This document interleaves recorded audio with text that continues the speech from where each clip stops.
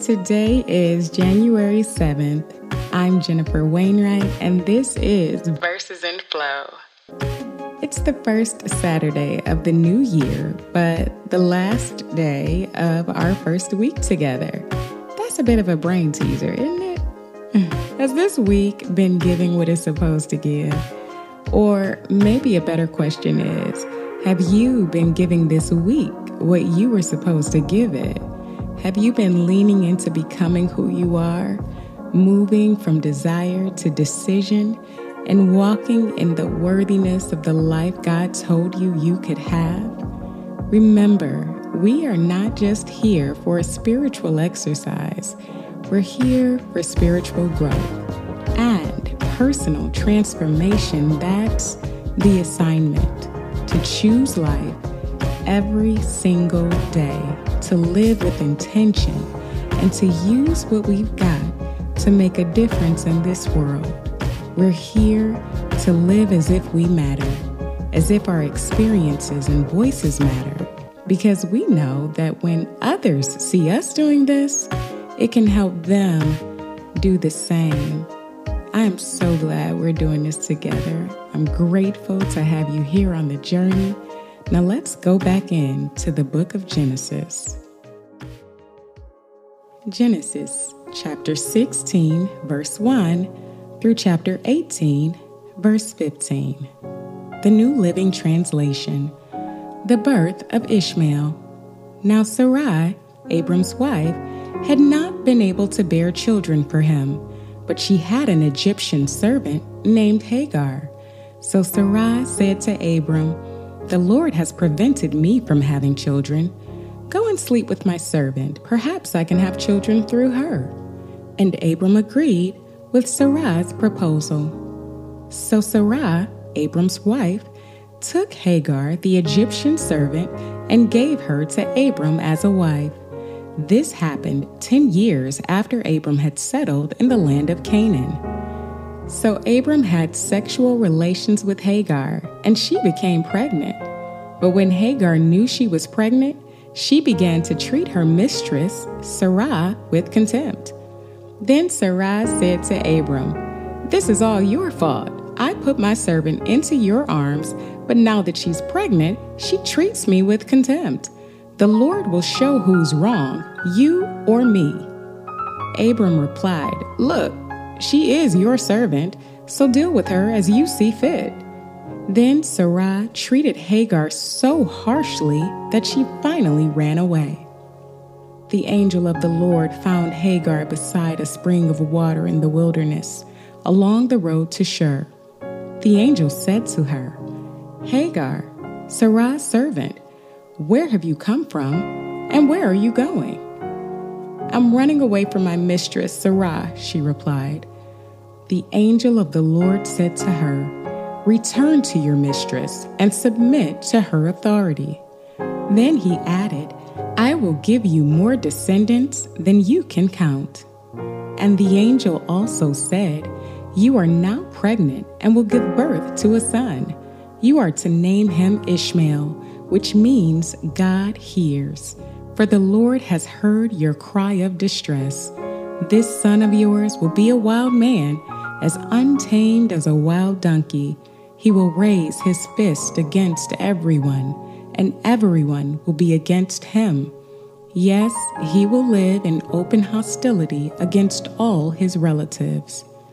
Thereafter, Hagar used another name to refer to the Lord, who had spoken to her. She said, "You are the God who sees me."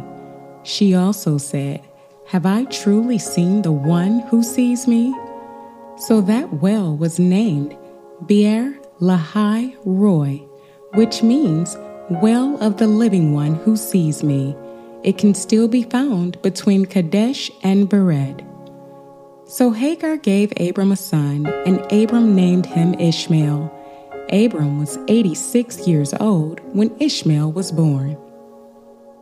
Abram is named Abraham. When Abram was 99 years old, the Lord appeared to him and said, "I am El Shaddai, God Almighty. Serve me faithfully and live a blameless life. I will make a covenant with you, by which I will guarantee to give you countless descendants." At this, Abram fell face down on the ground. Then God said to him, "This is my covenant with you. I will make you the father of a multitude of nations. What's more, I am changing your name. It will no longer be Abram. Instead, you will be called Abraham, for you will be the father of many nations. I will make you extremely fruitful. Your descendants will become many nations, and kings will be among them.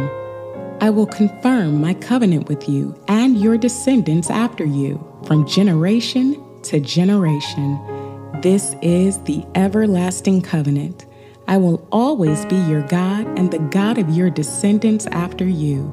And I will give the entire land of Canaan, where you now live as a foreigner, to you and your descendants. It will be their possession forever, and I will be their God." The mark of the covenant. Then God said to Abraham, "Your responsibility is to obey the terms of the covenant. You and all your descendants have this continual responsibility. This is the covenant that you and your descendants must keep. Each male among you must be circumcised. You must cut off the flesh of your foreskin as a sign of the covenant between me and you. From generation to generation, every male child must be circumcised on the 8th day after his birth. This applies not only to members of your family, but also to the servants born in your household and the foreign-born servants whom you have purchased. All must be circumcised. Your bodies will bear the mark of my everlasting covenant. Any male who fails to be circumcised will be cut off from the covenant family for breaking the covenant." Sarai is named Sarah. Then God said to Abraham, "Regarding Sarai, your wife, her name will no longer be Sarai. From now on, her name will be Sarah, and I will bless her and give you a son from her. Yes, I will bless her richly, and she will become the mother of many nations.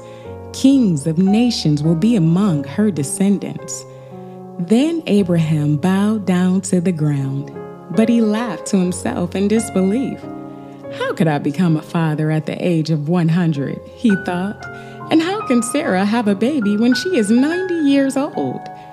So Abraham said to God, "May Ishmael live under your special blessing." But God replied, "No, Sarah, your wife, will give birth to a son for you. You will name him Isaac, and I will confirm my covenant with him and his descendants as an everlasting covenant. As for Ishmael, I will bless him also, just as you have asked. I will make him extremely fruitful and multiply his descendants. He will become the father of 12 princes, and I will make him a great nation. But my covenant will be confirmed with Isaac, who will be born to you and Sarah about this time next year." When God had finished speaking, he left Abraham. On that very day, Abraham took his son Ishmael and every male in his household, including those born there and those he had bought. Then he circumcised them, cutting off their foreskins just as God had told him. Abraham was 99 years old when he was circumcised, and Ishmael, his son, was 13. Both Abraham and his son Ishmael were circumcised on that same day, along with all the other men and boys of the household, whether they were born there or bought as servants. All were circumcised with him. A son is promised to Sarah. The Lord appeared again to Abraham near the oak grove belonging to Mamre. One day, Abraham was sitting at the entrance to his tent during the hottest part of the day. He looked up and noticed 3 men standing nearby. When he saw them, he ran to meet them and welcomed them, bowing low to the ground. "My Lord," he said, "if it pleases you, stop here for a while. Rest in the shade of this tree while water is brought to wash your feet. And since you've honored your servant with this visit, let me prepare some food to refresh you before you continue on your journey." "All right," they said, "do as you have said." So Abraham ran back to the tent and said to Sarah, "Hurry, get 3 large measures of your best flour, knead it into dough, and bake some bread." Then Abraham ran out to the herd and chose a tender calf and gave it to his servant, who quickly prepared it. When the food was ready, Abraham took some yogurt and milk and the roasted meat, and he served it to the men. As they ate, Abraham waited on them in the shade of the trees. "Where is Sarah, your wife?" the visitors asked. "She's inside the tent," Abraham replied. Then one of them said, "I will return to you about this time next year, and your wife, Sarah, will have a son." Sarah was listening to this conversation from the tent. Abraham and Sarah were both very old by this time, and Sarah was long past the age of having children. So she laughed silently to herself and said, "How could a worn-out woman like me enjoy such pleasure, especially when my master, my husband, is also so old?" Then the Lord said to Abraham, "Why does Sarah laugh? Why does she say, 'Can an old woman like me have a baby?' Is anything too hard for the Lord? I will return about this time next year, and Sarah will have a son." Sarah was afraid, so she denied it, saying, "I didn't laugh." But the Lord said, "No, you did laugh." Matthew chapter 6, verse 1 through verse 24. Teaching about giving to the needy. Watch out. Don't do your good deeds publicly to be admired by others, for you will lose the reward from your Father in heaven. When you give to someone in need, don't do as the hypocrites do, blowing trumpets in the synagogues and streets to call attention to their acts of charity. I tell you the truth, they have received all the reward they will ever get. But when you give to someone in need, don't let your left hand know what your right hand is doing. Give your gifts in private, and your Father, who sees everything, will reward you. Teaching about prayer and fasting. When you pray, don't be like the hypocrites who love to pray publicly on street corners and in the synagogues where everyone can see them. I tell you the truth, that is all the reward they will ever get. But when you pray, go away by yourself, shut the door behind you, and pray to your Father in private. Then your Father, who sees everything, will reward you. When you pray, don't babble on and on as the Gentiles do. They think their prayers are answered merely by repeating their words again and again. Don't be like them. For your Father knows exactly what you need even before you ask Him. Pray like this. Our Father in heaven, may your name be kept holy. May your kingdom come soon. May your will be done on earth as it is in heaven. Give us today the food we need, and forgive us our sins as we have forgiven those who sin against us. And don't let us yield to temptation, but rescue us from the evil one. If you forgive those who sin against you, your heavenly Father will forgive you. But if you refuse to forgive others, your Father will not forgive your sins. And when you fast, don't make it obvious, as the hypocrites do, for they try to look miserable and disheveled so people will admire them for their fasting. I tell you the truth, that is the only reward they will ever get. But when you fast, comb your hair and wash your face. Then no one will notice that you are fasting, except your Father, who knows what you do in private. And your Father, who sees everything, will reward you. teaching about money and possessions. Don't store up treasures here on earth, where moths eat them and rust destroys them, and where thieves break in and steal. Store your treasures in heaven, where moths and rust cannot destroy, and thieves do not break in and steal. Wherever your treasure is, there the desires of your heart will also be. Your eye is like a lamp that provides light for your body. When your eye is healthy, your whole body is filled with light. But when your eye is unhealthy, your whole body is filled with darkness.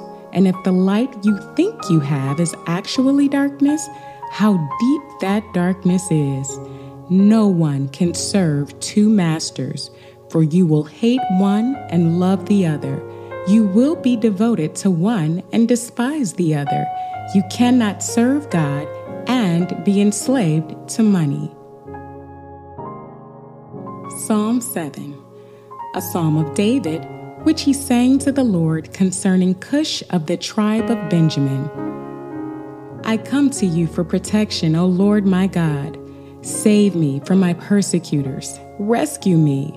If you don't, they will maul me like a lion, tearing me to pieces with no one to rescue me. O Lord my God, if I have done wrong or am guilty of injustice, if I have betrayed a friend or plundered my enemy without cause, then let my enemies capture me. Let them trample me into the ground and drag my honor in the dust. Interlude.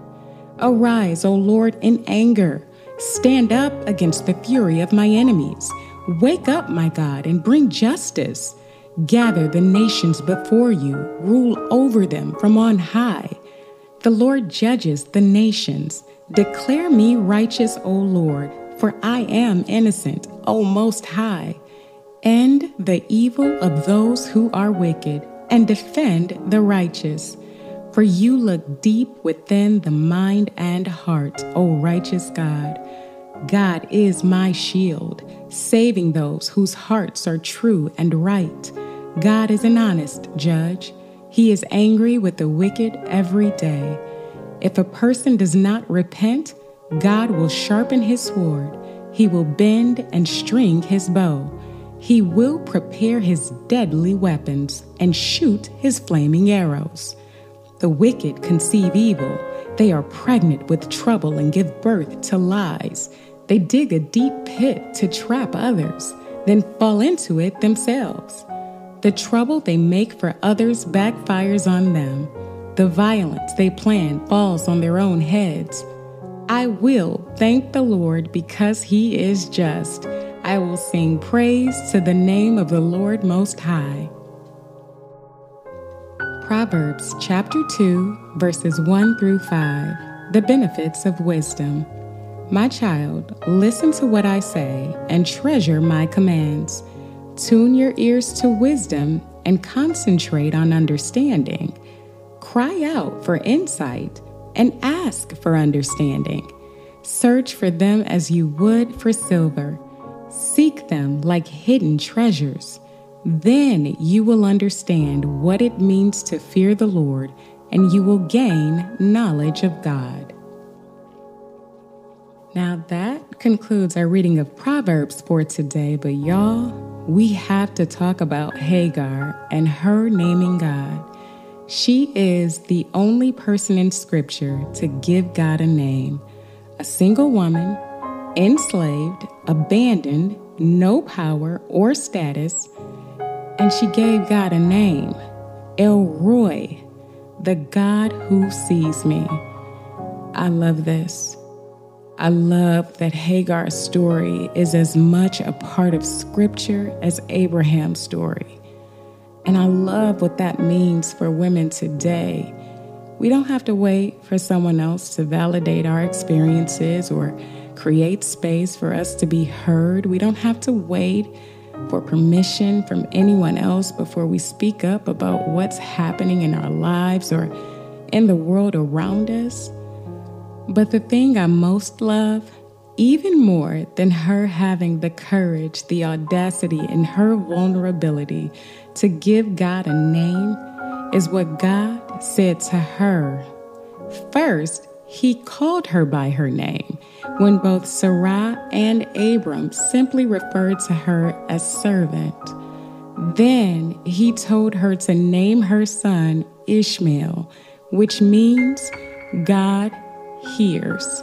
For the Lord has heard your cries of distress. Y'all, that's what God said to Hagar. I heard you. And it's also what he says to us. He hears our cries of distress and comes near. He knows our names and calls us by them. He knows where we've been, what we had to go through, and what we're going through. And he cares about it all. When we feel unseen, unheard, alone, and unloved, God hears us. And not only does he hear us, he is El Roi. He sees us in our pain, our suffering, our guilt, our shame, our remorse, our regret, anxiety, our confusion, our fears, our doubts, and in our brokenness. God sees us, the whole us, all of us. We don't have to explain anything because he knows the full story, and he has a better perspective on it than we do because he's God. Let us pray. Lord, we thank you for the gift of your presence in our lives.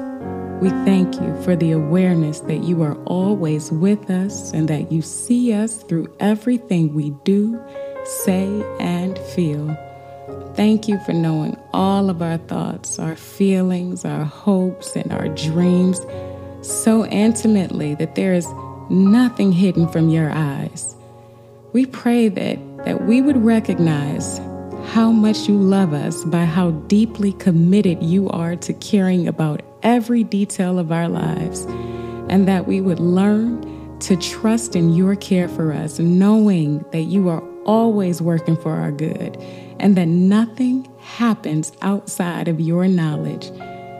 We pray that we would experience a renewed sense of love, devotion, and awe in this new year.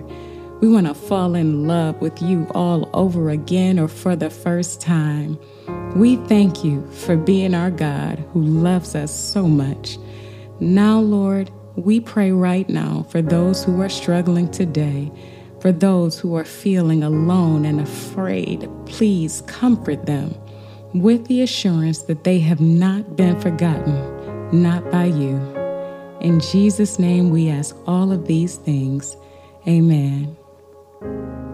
Our affirmation for today is, I am never alone because I serve a God who sees, hears, knows, and loves me. I am never alone because I serve a God who sees, hears, knows, and loves me.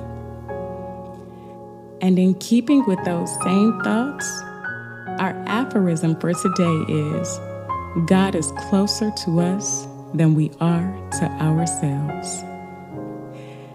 That's all I got for y'all today. Thank you again for joining me. Thank you again for all of your kind words and sentiments and sharing. I am so grateful, so grateful for your presence and for the way that you keep showing up. You belong here, and we belong together on this journey. I'll be right here. I'll see you again tomorrow.